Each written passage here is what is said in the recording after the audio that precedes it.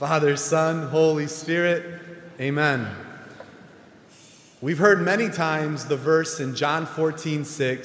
Say it with me. Jesus says, I am the way, the truth, and the life. No one comes to the Father except through me.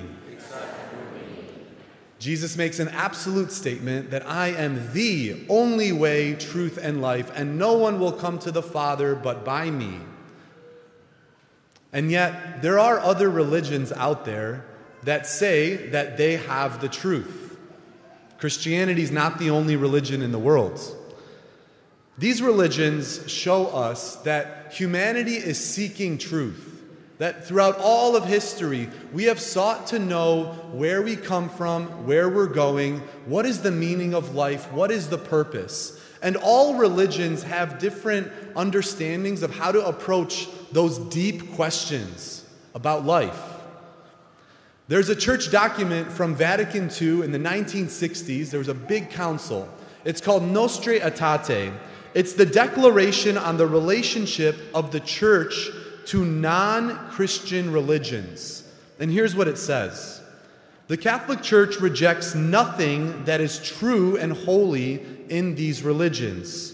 She regards with sincere reverence those teachings which, though differing in many aspects from the ones we hold, nonetheless often reflect a ray of that truth which enlightens all men. But still, the Church proclaims and ever must proclaim Jesus as the way, truth, and life.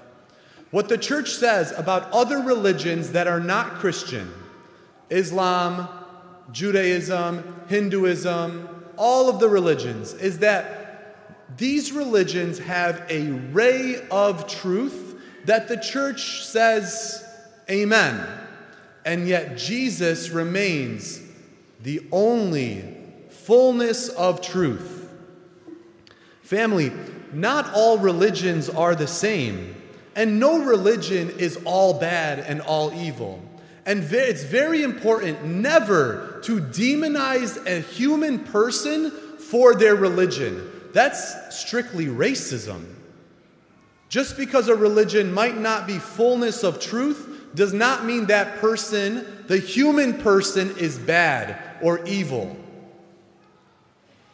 But again, religions are different. And so to come to an understanding of our faith, because family, I see myself as a teacher.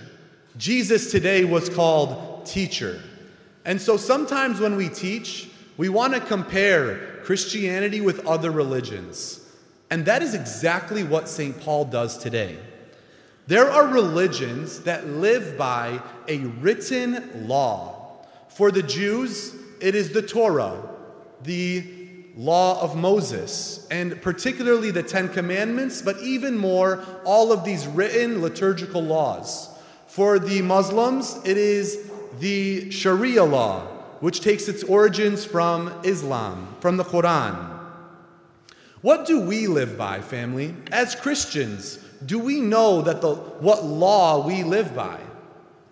Notice what St. Paul says, and I want you to declare this. Repeat after me. If you are guided by the Spirit, you are not under the law.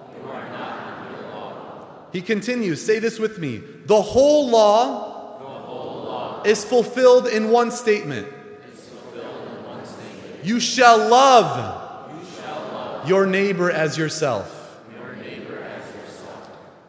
Continuing, he says in Galatians 5, in contrast, the fruit of the Spirit is love, joy, peace, patience, kindness, generosity, faithfulness, gentleness, and self-control. Against such there is no law. So family, are we people of the law? What does it mean? Do we not have a law?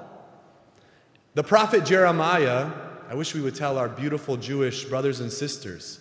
The prophet Jeremiah says in Jeremiah 31, I will place my law within them and write it upon their hearts. I will be their God, and they shall be my people.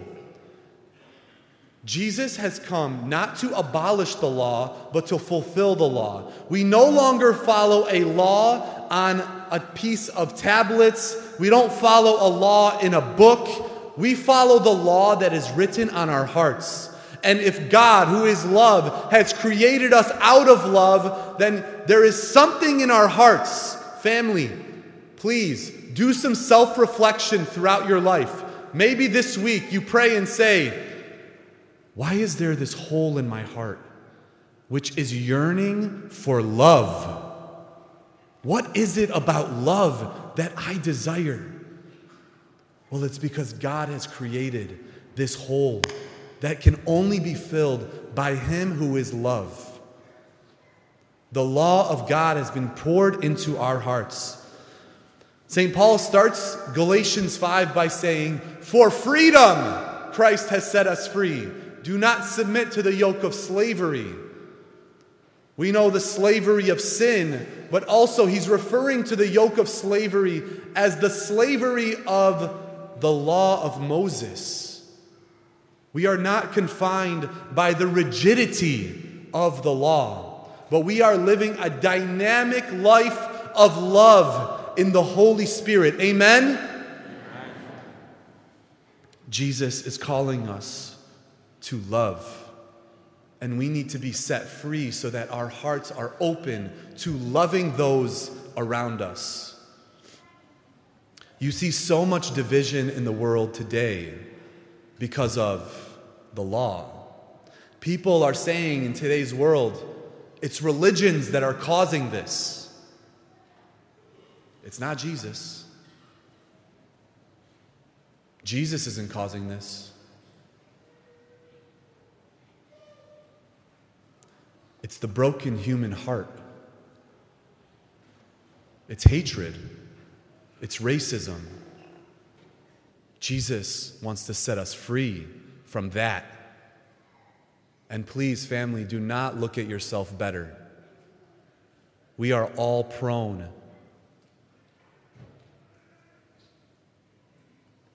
If anyone's sleeping, please wake up. Our hearts need to be transformed. Come, Holy Spirit. Remember that the old law brings shame. Shame leads to isolation. And we hear in the gospel today this woman who's suffering for 12 years, and she's isolated. For 12 years, she's been isolated. For 12 years, she identifies with her sickness. For 12 years, people look at her and say, "Get away from me." For 12 years, she is called unclean, impure. Notice what the law says about this woman. In Leviticus chapter 15, the law says, when a woman has a discharge of blood, she will be unclean as long as she has that discharge. For 12 years, this woman has a flow of blood, and for 12 years, she is called unclean. The law separates. Love unites. Amen? This woman had to stay away from people. Family, there are some of us in this church maybe, and there are thousands outside of this church that did not come to church today because we judged them and said, "Unclean, shame on you. You don't deserve to be here." People look at the church like a place of rules. If I don't do this, then I'm not good enough to go to church. A lot of people are separated from God because of their sin, and they believe that because everyone around them judges them as a sinner, I can't come to them. I can't go to God. God desires all of His children to come back. He wants to break the cycle of shame, isolation. Family, you are loved, and the church loves you. We want you back, so come home. I want to apologize on behalf of the church for ever shaming someone. Our intention sometimes, when when we preach against sin, when we preach against what's wrong, our intention is to give us an informed conscience of knowing our sin so that we can repent and come back to Jesus. But oftentimes, we can be too harsh, and people experience too much shame, and they feel like there's a wall between them. In the gospel today, we heard about a dead young girl. Without the Holy Spirit, we are dead children. And Jesus says to his daughter, he says to you today, "Child, arise. Wake up. I want you to live in my spirit." And next he says, "Take something to eat. Eat my body. Drink my blood. Have life because of me." True freedom comes from love. For freedom, Jesus has set us free. So stand firm and do not submit to the yoke of slavery. Family, when I speak against the law, do I sound like an anarchist? Anarchist is someone who believes in no law.